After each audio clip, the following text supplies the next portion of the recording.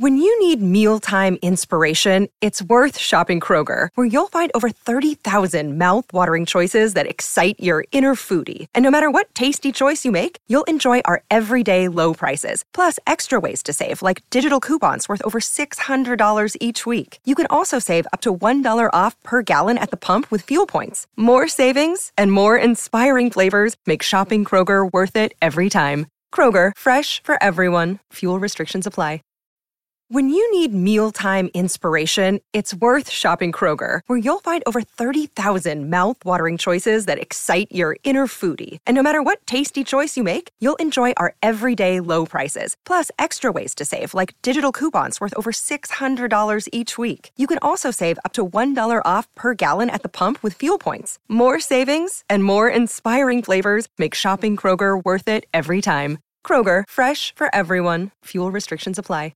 My Seven Chakras, episode 42. They live in wisdom who see themselves in all and all in them, who have renounced every selfish desire and sense craving tormenting the heart. The seven chakras, swirling vortices of energy, positioned throughout our body from the base of the spine to the crown of the head. For thousands of years, this ancient wisdom has been passed on from master to disciple. What are the functions of these energy centers? And could these chakras help you unlock your destiny and find your true purpose? Welcome to My Seven Chakras. And now, your host, Aditya Jai Kumar.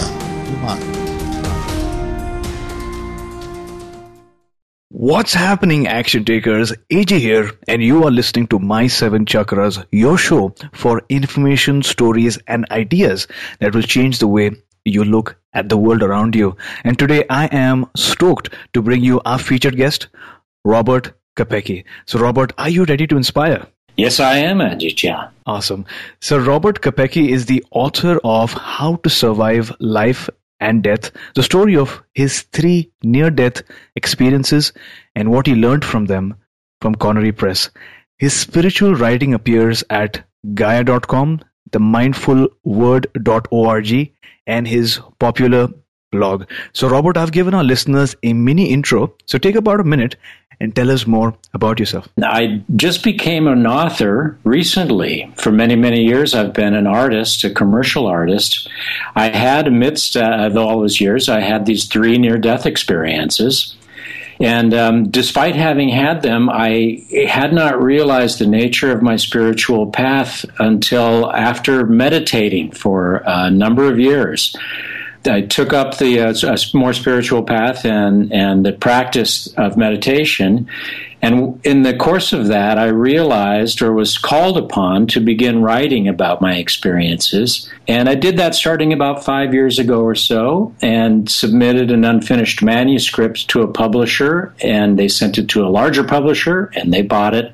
And I discovered that I am a writer. And so for the last couple of years now, I've been writing for the sites that you mentioned, and I'm working on my second book now, too. Well, thanks a lot for that introduction. Now, I know that we're going to discuss some groundbreaking topics today, but before we dive in, we usually begin our show with an inspirational quote. So, Robert, what is your favorite inspirational quote? And give us an example of how you apply this quote to your everyday life. Well, this is one of my very favorites, and it comes from the Bhagavad Gita, from the 2nd chapter of the Bhagavad Gita. They live in wisdom who see themselves in all and all in them, who have renounced every selfish desire and sense craving tormenting the heart. I like that one because it reminds me that whenever I look at others, or really when I look at anything, I see the nature of my authentic self there. I identify with other people, or certainly try to all the time, and for me that sense of compassion is the best way to get through life. I can't say that I really learned those lessons through my near-death experiences, but they probably helped for me to realize that humility is the ground of all of these realizations. And compassion is the secret to living happily, I think. Now, I know that you're a proponent of meditation. So let's imagine that you're teaching a group of people how to meditate out in the beautiful outdoors. And someone asks you, Robert, what is the main focus at this point in your life? What would you tell them? The main focus in my life, well, when I'm meditating, the main focus of my life is stilling my mind, is becoming a witness to my thoughts. When I'm outside, which is where I meditate a lot, particularly in the warm months when it's real cold here in Brooklyn, I don't sit outside a great deal. But in the summertime, I have a small house on the upper Delaware River in Pennsylvania where I actually like to sit on a rock by the edge of the river and simply allow myself to enter into the spirit of nature, so to speak, and imagine myself as a witness to my thoughts, as that eternal aspect of myself who witnesses the ever-changing process of my thinking. So when I'm helping people to meditate, I'll usually talk to them about 3 different means of meditation that work for me, in each by themselves or in combination. And one would be this intellectual approach where we witness the thinking and watch it as though thoughts are arising on a screen or coming into our view, and allow them to move through and pass on, so that there's this kind of analytical approach to it.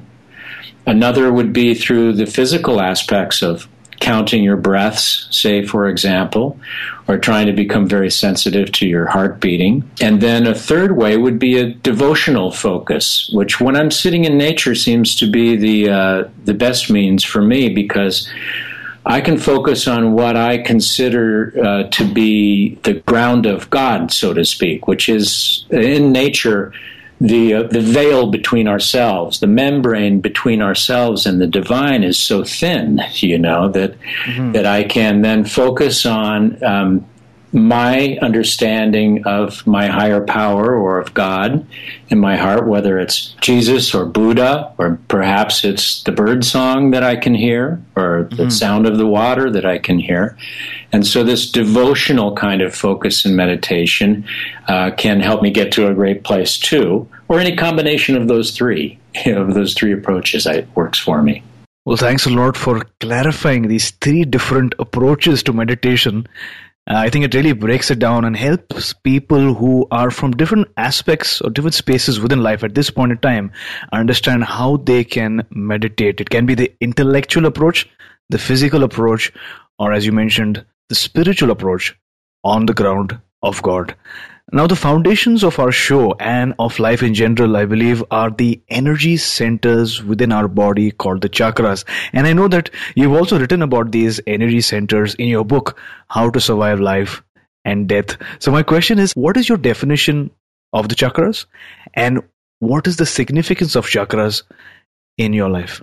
Well, my definition of the chakras is their definition, right? Is what I've learned by means that anyone has learned about the chakras coming down through the ages. The way that they operate in my life is that I have become sensitive to the nature of what the lower chakras mean to me, the sort of support and connection and feelings associated with control or with being able to digest life, so to speak. And then my spirituality really begins at my heart chakra. I'm a big believer in the cognitive intelligence of the heart.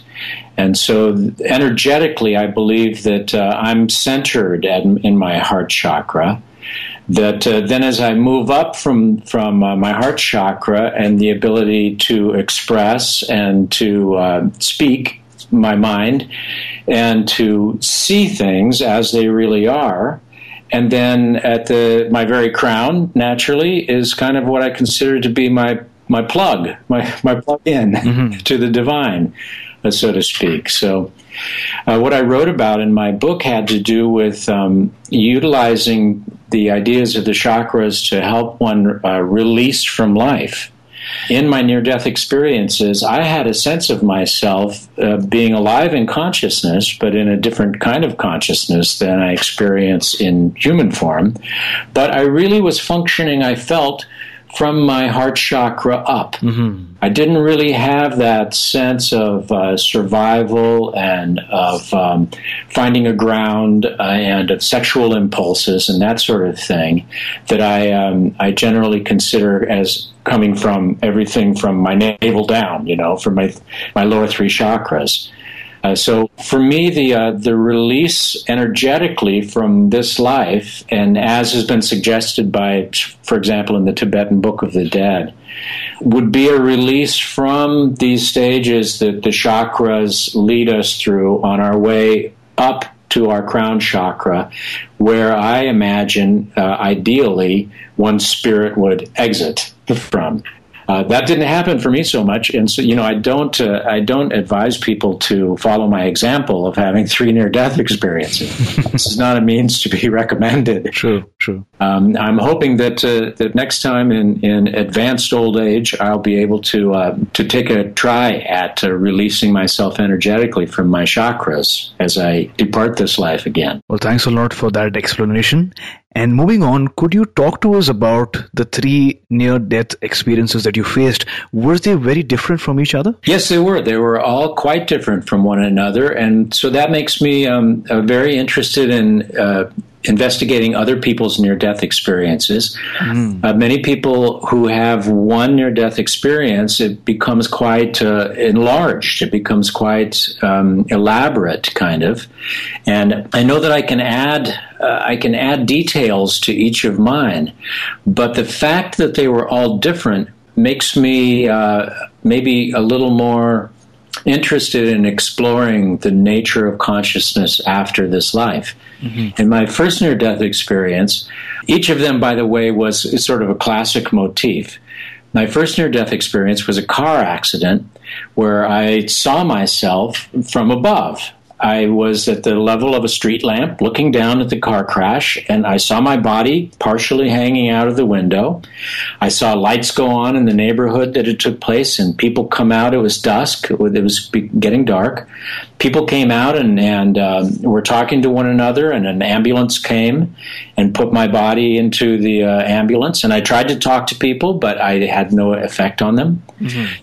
And then I moved into what I can only call like a gray cloud, kind of, and ended up in a place that was sort of like a park having an interview of sorts. And I don't remember real details, only partially. And in the many years that intervening, I have tried not to create too many details on it based on my imagination, but only to consider this great lesson of spiritual perspective, that I am, in a sense, an avatar, as it were, riding around in this body, just like I was riding around in the car that I got a crash in, and that I can separate myself from the regular functions of just being a human lots of times, and lots of times that really helps me in my day-to-day life.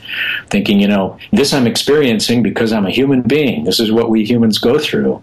But I can attach myself or detach myself from that with love, and attach myself then to an eternal presence, so to speak. My second near-death experience, I had what's called a life review, where I had a toxic reaction to a chemical and ended up entering into a kind of a white cloud, like you might see looking out the window of an aircraft if you're approaching the sunshine up above the clouds. Very brilliant white cloud. And in the middle of the cloud, a kind of screen opened up and began showing me these scenes from my life that were kind of interactive. And these were not scenes that I necessarily wanted to remember. They weren't highlights of my life in any way that I would normally think of it. However, they were points in my life that I probably should have learned something and probably hadn't learned something from. They were moments of sort of pivotal personal experience and relationships with people. I entered into 3 or 4 of these, one after another, in this kind of interactive way. And then the person that was in the place that I was physically was becoming very upset and began hollering at me, and I was kind of pulled back into reality, into my physical being. I just kind of backed out of the cloud, these images closed down, and I backed out of the cloud, and the room filled in around me, kind of these, sort of hard, dark-edged reality, back to this life. In that experience, I realized the importance of presence, that every single moment that we live, we have an opportunity to be present in a way that can really inform our being, that wherever you are and whoever you're with, if you listen to them carefully and if you identify with them as strongly as you can, if you appreciate your surroundings and live in the moment, that's a great gift that is the same whether we're in this life or in another life, in a life beyond this one. We still will need to appreciate the opportunity to be present in the moment. My third one then was my least favorite. I was beaten up by skinheads, by a gang of skinheads. I was hit in the back of the head without seeing it coming with something very hard and knocked unconscious. And then they apparently stomped on me and kicked me and stuff. And so I was really beat up physically. In that experience, I didn't go to a place that was as light or as friendly in many ways. I felt surrounded by a benevolent presence, but it was a bit more womb-like, or almost subterranean in nature, kind of dark. But I had these loving presences around me that even though I wanted to stay there, I didn't want to come back to life. I kind of had it at that point. Yeah. I felt these hands on me, and I was gently forced back into this life. And I opened my eyes. I was laying on my back on the sidewalk in a small town in Arizona, and there was an emergency medical technician over me, and he looked down at me and said, "He's back." And in that experience, I learned that each of us has purpose. Each of us has a specific reason to be here, whether it's to fulfill our karma, whether it's to connect more completely to love and to become a conduit for love. Even if it's just to be here for somebody in what you might consider a humble or simple life. We're not all going to be movie stars. There's a profound purpose within the structure of your many lives that role is playing, and that's why you're here, is to be grounded by love to your authentic self and to experience this life as fully as you can. And that's them. Well, thanks a lot for sharing. It seems as if the 3 near-death experiences of yours, each of them had a particular theme. Like you mentioned in the first case, you actually had the third-person perspective. And while you tried talking to people, that didn't work. In the second case, the learning that you had was the importance of being present, especially in the midst of others. And in the third, you had that realization that each of us, as we are on this earth, we have a definite purpose or a true calling that we were given during this lifetime. It might not be stellar. Might not become, big businessmen or, top professionals or actors. It might be more simple. But as you mentioned, we're all playing a role. And that's what really resonated with me. Now, on the same topic, people in general are afraid of death. My question is, should we be afraid of death? I think that's part of being human. That's right. Like my first near-death experience, I am a human being, and as such, of course, I'm concerned with my survival, and my physical safety. So naturally, as part and parcel of being a human being, we have an innate fear of death because of the sense also, I think, of obliteration, the possibility of obliteration. Where will I be? Who will I be? What will happen to me? Well, in that sense, I can guarantee people that we continue. That was my experience, is that we continue on in consciousness in a different, lighter, kind of more holistic way was my experience of it. But that it's natural to be afraid of death, and definitely to be afraid of pain. Nobody wants to be in pain. However, my 3 near-death experiences were not extended illnesses where I saw it coming, they were sudden. And I was able to basically move on just like stepping into another room, just like from one room to another. And so in that sense, I can assure everyone that it's like going to sleep, or it's like stepping from one room into another where everything is quite different from the previous room you were in. Like what's going to happen tomorrow? You might get up and find yourself in a different world, so to speak. And it was very much like that. So people needn't have the kind of animal fear of death because we aren't obliterated. We continue on, was my experience. So that is so true. We definitely have that question of what will become of me once I die?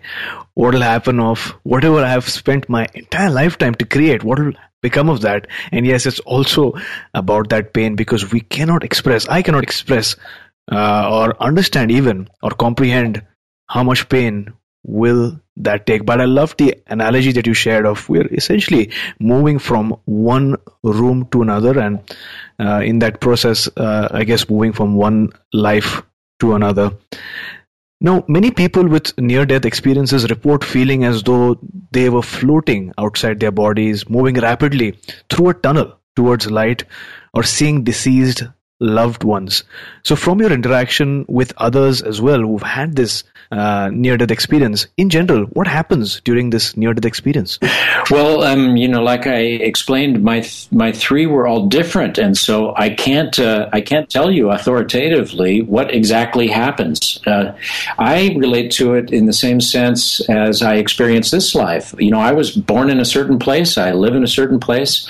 I see certain things out my window, and I deal with certain people in my life. Somebody else halfway around the world experiences this life in an entirely different way. And in fact, somebody right down the block may experience this world in an entirely different way. In that sense, I believe that we experience these worlds, these lives, from one to the next in entirely different ways that are necessary for our own spiritual evolutions. So some people, I had 3 near-death experiences, but I never got to go through the tunnel. Everybody else gets to go through the tunnel, but I apparently didn't get to. I have relationships with deceased relatives, but also through my meditation practice, not so much in my near-death experiences. I didn't really have that happen. But I do have this sense when I experience life through an open heart and with an open mind, and when I meditate and connect myself with this field of being that I know all of life to be connected through, I can be in contact with deceased spirits. It's not in the same way that I'm talking to you right now, but at times it's not that much difference. It's just a matter of how open I am to it and how much I allow myself to experience them in my heart. And so it's hard for me to say, and this is one of my big fascinations with other people's near-death experiences, what happens in any given near-death experience, I imagine to be the product of what you might call karma, right? Mm-hmm. That this is the nature of my individual being. When the thing that I did realize when I was on the other side, so to speak, was that I was conscious and aware, and I was myself. I had a sense of Robert still being Robert. I don't know if I had that name, but I certainly felt like me. Mm-hmm. But I felt also connected to everything else in a much more holistic way. There were far fewer barriers or obstacles in my experiencing a sense of oneness and unity with everything. So that, I imagine, has an awful lot to do with the kind of freedom, the kind of floating sensation that people have, because I did not feel tied to a body. I wasn't aware of my physical presence in nearly the same way that I am right now, believe me. Yeah. So that's the only thing, that's the way that I think about that, the differences in people's experiences and what they might mean to each of us. Mm-hmm. There has always been this universal question about what happens after the death. And over the years, there have been numerous cases of kids of the age of 6 or 7 remembering their past lives, their friends, their family members, or maybe wars that they have been a part of. Do you believe in reincarnation? Oh, yes, very much so. And in fact, I believe that consciousness itself, in a way, is kind of interchangeable with a lot of people's concept of God, because to me it is a loving and benevolent kind of spirit that is ever present and that animates and energizes everything. It's kind of a sort of a quantum field of realization, so to speak, so that whatever life we're in, we are realizing the material needs that our spirit has for it to learn in that life. And so these instances, like so many are documented from the University of Virginia, of children having scars that are like the person that they realize that they once were, who led a completely different life in a completely different place, that the children can even describe accurately and have no means of knowing the details. There is so much actual documented evidence of reincarnation, and in fact of many of these transpersonal phenomena that have to do with the continuation of consciousness, that I find it remarkable that it's not more accepted generally in our cultures, but that I realize that it's taking some time for people to break through and make these realizations. So the fact that people don't believe in reincarnation or in transpersonal communications or transmutations of a spirit from one form to another, I think is something that is slowly gaining power as this kind of universal consciousness enters the world more and more all the time. Helped along by the internet, I think, too. No, I completely agree. A lot of people, in fact, a large part of society in general, has grown a bit skeptical in the sense that they don't really believe in the power of faith or belief, but they want some proof, empirical proof, studies or research in order to validate things like reincarnation or the mind-body connection. But I completely agree that things are changing. People, in fact, leaders and corporate leaders even are becoming more conscious and are having that intention to grow and scale conscious businesses as well. So there is definitely a shift. And I've read also that meditation has played a huge role in your life. You alluded to that a while back. My question is, what is the importance of meditation, and what advice would you give to people, youngsters even, who find it hard to focus and meditate? Yeah, what to think about when you're not supposed to be thinking, right? That's a great challenge. And well, like I was describing earlier, becoming the witness to your thoughts, I think, is probably the most important lesson of meditation that I can pass along to somebody. We know that if we could hear out loud the thoughts that are running through our mind all the time, it would be this crazy kind of jumble of things all attached to one another, ideas attached serially one to the next, sometimes not even having much connection to one another.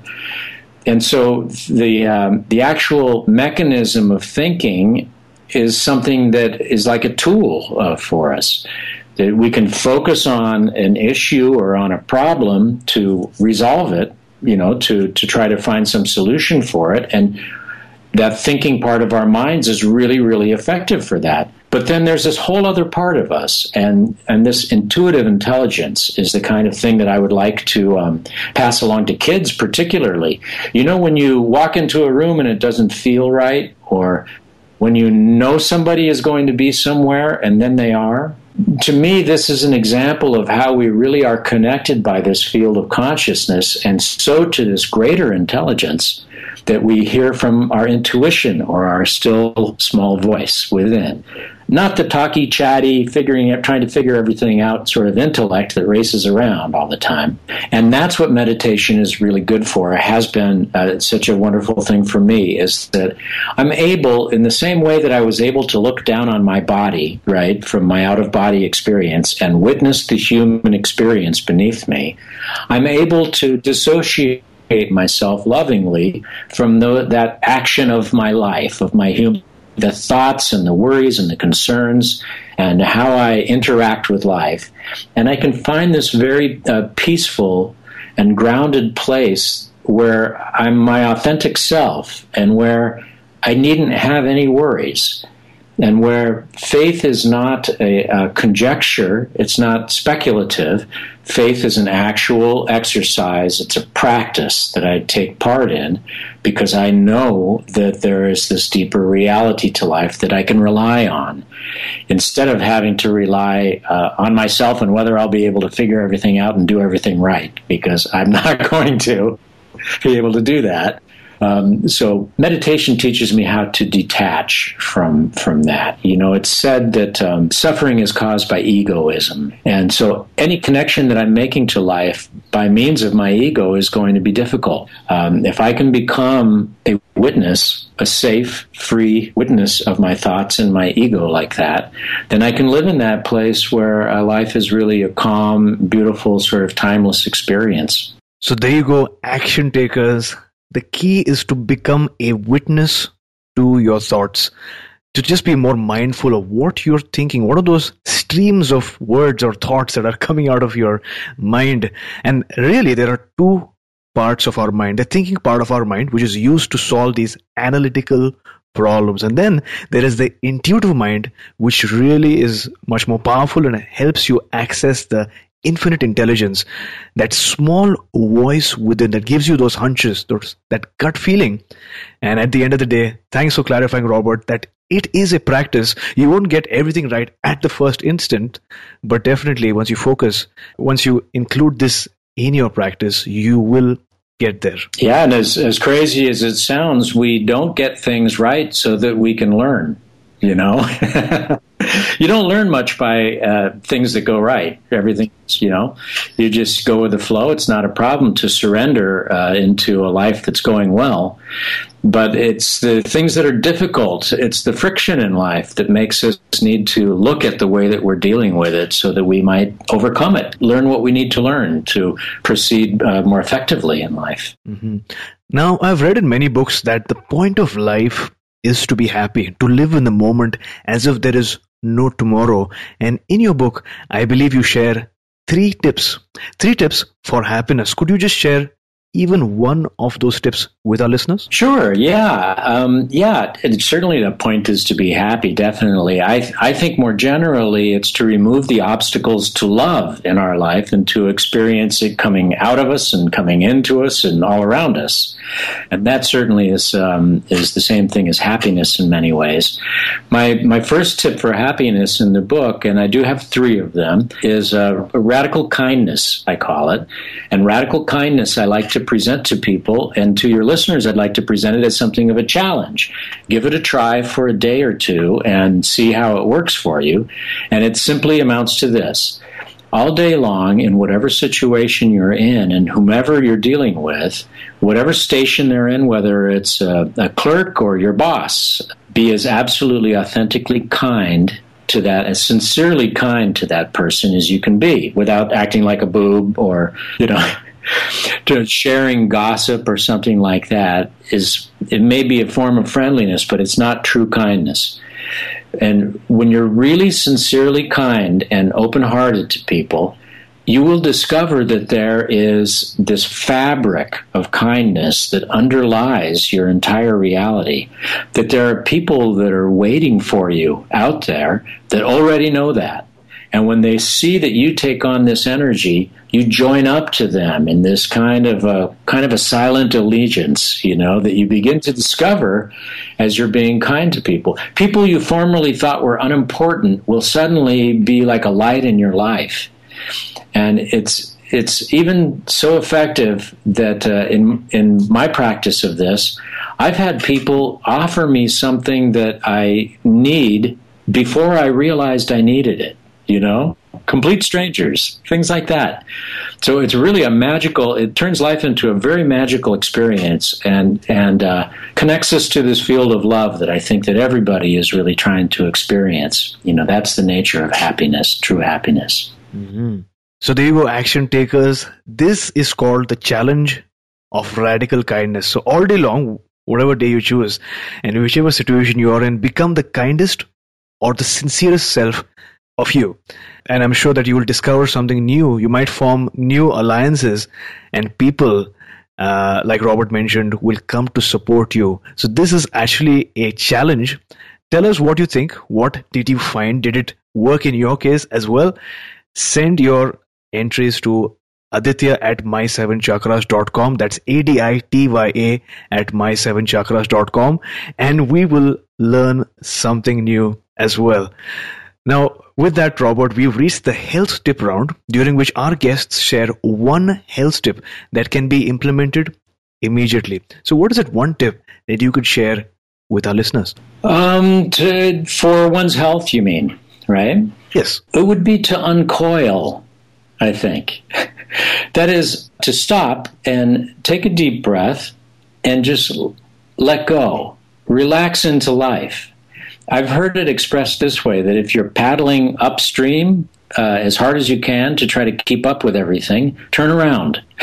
Turn around and lift your paddle up and allow life to carry you and watch what happens. When we uncoil physically, it's almost like taking a great overcoat and opening it up. You're opening it up and opening your heart that way, opening your chest and uncoiling from your spine and your neck and your shoulders and relaxing into life. This gives you the kind of clarity that allows you to be present for people in a really quality way. It even helps you to understand your own physicality and your own needs. I think that you eat more responsibly, you speak more responsibly when you're in this kind of relaxed and surrendered state of being. So that's my biggest tip for health. It certainly has helped me a lot. Well, thanks a lot for that tip. Now, John F. Kennedy once said that we choose to go to the moon in this decade and do the other things not because they are easy, but because they are hard. And with this thought in mind, we are moving on to the next phase of our show, which is called the challenge round. So, Robert, tell us about a time when you faced a major challenge or barrier. What were you feeling at that instant? And then how did you approach that particular challenge? There was a point in my life where I was working with people as a volunteer in a hospital, and I was in a ward with a group of people, and there were all different kinds of people, and some of them were from a very rough upbringing and had been having a really hard time. And there was a big guy who bristled with sort of anxious energy, and he was quite aggressive and began to assert sort of belligerent authority and was starting to kind of push people around and kind of taking over. And I was able to tap into some of this groundedness that I've been talking about and just stand in front of this fellow without any fear, because don't ask me to prove it right now, but I'm not afraid to die. So I was standing in front of this guy without any fear, and I did this, I was able to practice this thing that I've been talking about opening myself up at the level of my heart chakra and allowing that energy just to flow from me to this fellow. And looking at him in the eyes with as much love and compassion in my heart as I could muster at the time, it shifted his energy. And he almost became like a boy, kind of, and seemed suddenly very grateful in many ways that I hadn't challenged him or hadn't given him the grounds to continue acting out on. That the energy had changed. And he became a great participant in some of the activities that we had and taught me a wonderful lesson about the power of love, about the power of just standing up to your fears, realizing that your fears mostly aren't real, unless, there's like a bear or a crocodile, something like that, then that's real, okay? But most of our fears are not real. And if we simply face up to them in an open-hearted way, we can carry that energy through that experience and have a great effect on everyone else around us, if possible. So in retrospect, what is it one major life lesson that our listeners can take away from your story? that we are all profoundly connected at an invisible but amazing level, that we really are, in many ways, the same person having the same experience, and that the great challenge to all of us is to remove the obstacles that prevent us from realizing that. When we do, the world will become an entirely different place. We'll be able to act in a much more responsible way than we've been able to. And so stay open-hearted, surrender into the positive power of life, and allow yourself to be shown what's coming next, rather than trying to create it yourself. Well, thanks a lot for sharing this story with us. I know it's not easy to go back to a moment of challenge, but with your inspirational message, our listeners can now grow through a challenge and not just go through a challenge. And action takers, when you stand up for what you believe is true and for what you believe is right, it's never easy. But trust your intuition, trust your gut, trust what you believe in, and you will make the right decision. And with that, we are now moving on to the next portion of our show, which is about finding your life's true calling or purpose. An old Japanese haiku reads, "I have always known that at last I would take this road, but yesterday I did not know that it would be today." So my question to you, Robert, is, have you found your calling? If yes, what is your calling? Well, I think that I have. I'm writing now, and this is to me is an amazing thing, and I want to pass this on to your listeners. I'm 59 years old. For most of my life, I wasn't doing what I'm doing at all now. I was just living a regular life and just trying to do my best to pay my bills and to get noticed and to make money and get things and stuff like that, and trying to figure out relationships and the like. And then I engaged in a spiritual practice in a deeper way and had this kind of shift in my life where I thought, maybe I could write about this. It was like a calling. And so I began to write about it, and it began to flow from me. And it's now what I do, and that's possible for anyone in life. At any moment, your life can turn 180 degrees. And if you're following, like Joseph Campbell used to say, you follow your bliss. If you're going in the direction that your heart is leading you, you can experience life in a different way and begin to live in a way that you may have never imagined that you could. And that's what's happened. That's what's happened for me. Is my calling, I think, is what I'm doing right now, thanks to you, Aditya. So you said that initially, many years back, you were trying to make money, trying to figure out relationships, but the clear indication was that you were just trying. But then you got into spirituality, you got into meditations, and you sort of figured things out. Things shifted, you began to write, and this changed. And listeners, as Robert mentioned, this change does not really mean it happens just when you're in the 20s or the 30s. It can happen at any point in your life. That change happens when you begin to follow your bliss and take action. And I know that you, the one who's listening to the show right now, is taking action by being exposed to such thought leaders, people who have dedicated their lives to raising the level of human consciousness. So you're definitely taking action. Now, Robert, based on your story, it is clear that you found your true calling. So what is that one instant? Is there a particular instant that you could share with our listeners beyond which you knew and you were certain that this is what you were meant to do? Oh, boy, one instant. The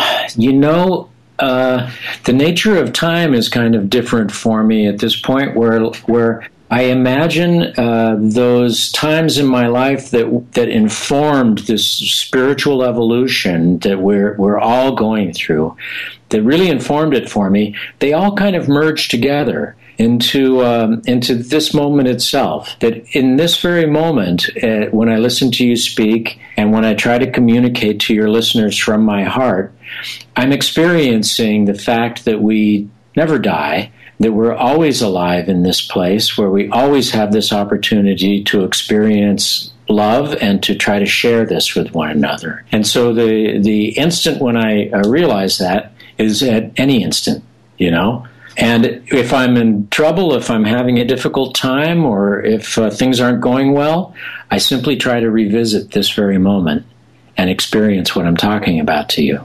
Mm-hmm. And because of this wonderful moment that you are sharing your wisdom with us, and because of the power of technology, this particular episode is going to be there pretty much for many years together. So even if it's 15 years down the line, hopefully, if Apple iTunes is still available, people can go on there, just press the play button, and once again, listen to your story, listen to your insights, and listen to your advice. So thanks a lot for sharing. And like all things come to an end, we have reached the final round, also known as the wisdom round. This is just like a rapid fire round. And during this round, I will ask you a series of questions and you will respond with nuggets of wisdom. Sound like a plan? I'll try. Great. I promise.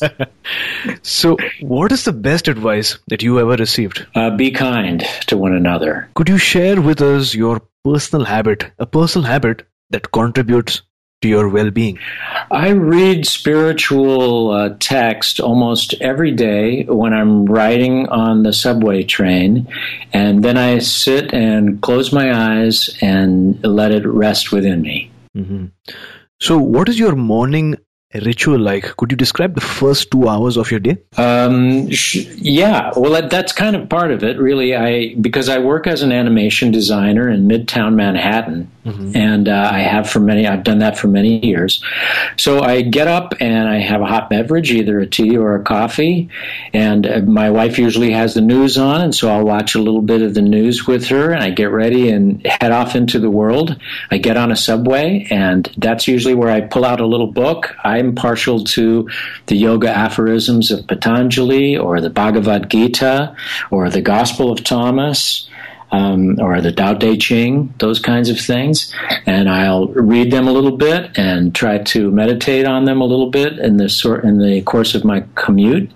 And then I'm in Midtown Manhattan, and I'll tell you that you have to get ready for that. So then I'm off and running. True. I completely agree, especially in Manhattan, particularly in Times Square. If you're not moving along with the crowd, and the crowd just carries you along, right? Because everyone's in a hurry to get from one point to another, and nobody really wants to wait and stand and stare probably at the sky. Right. It has a real pace to it, that's for certain. True. Now, what you mentioned earlier really beautifully transitions into the question I wanted to ask you now is, what is that one book that has made a significant impact on your life? You know, I suppose that probably it would be the Bhagavad Gita.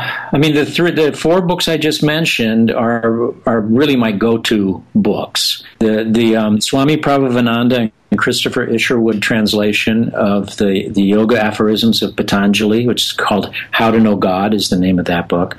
The Gospels of Thomas, the Gnostic Gospels, are very, very important to me.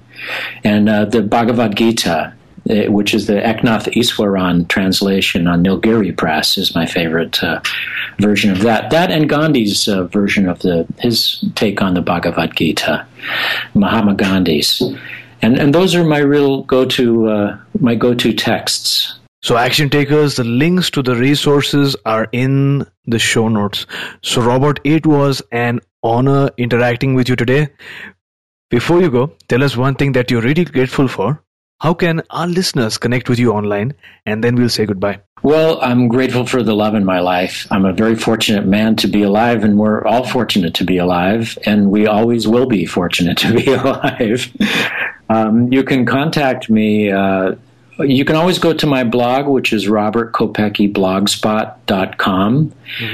That's where I post spiritual writings, and I have a Facebook author page too that you can contact me through, and I'm on Twitter at robertkopecky3.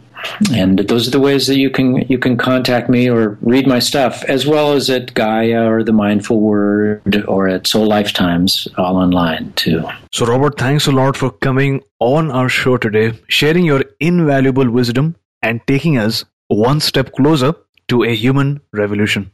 Thank you very much, Aditya. I really appreciate being here with you, and your questions and conversation were really nice, really wonderful. Thank you. You are listening to My Seven Chakras. Go to mysevenchakras.com. Download your free gift, get inspired, and take action. Transform your life today.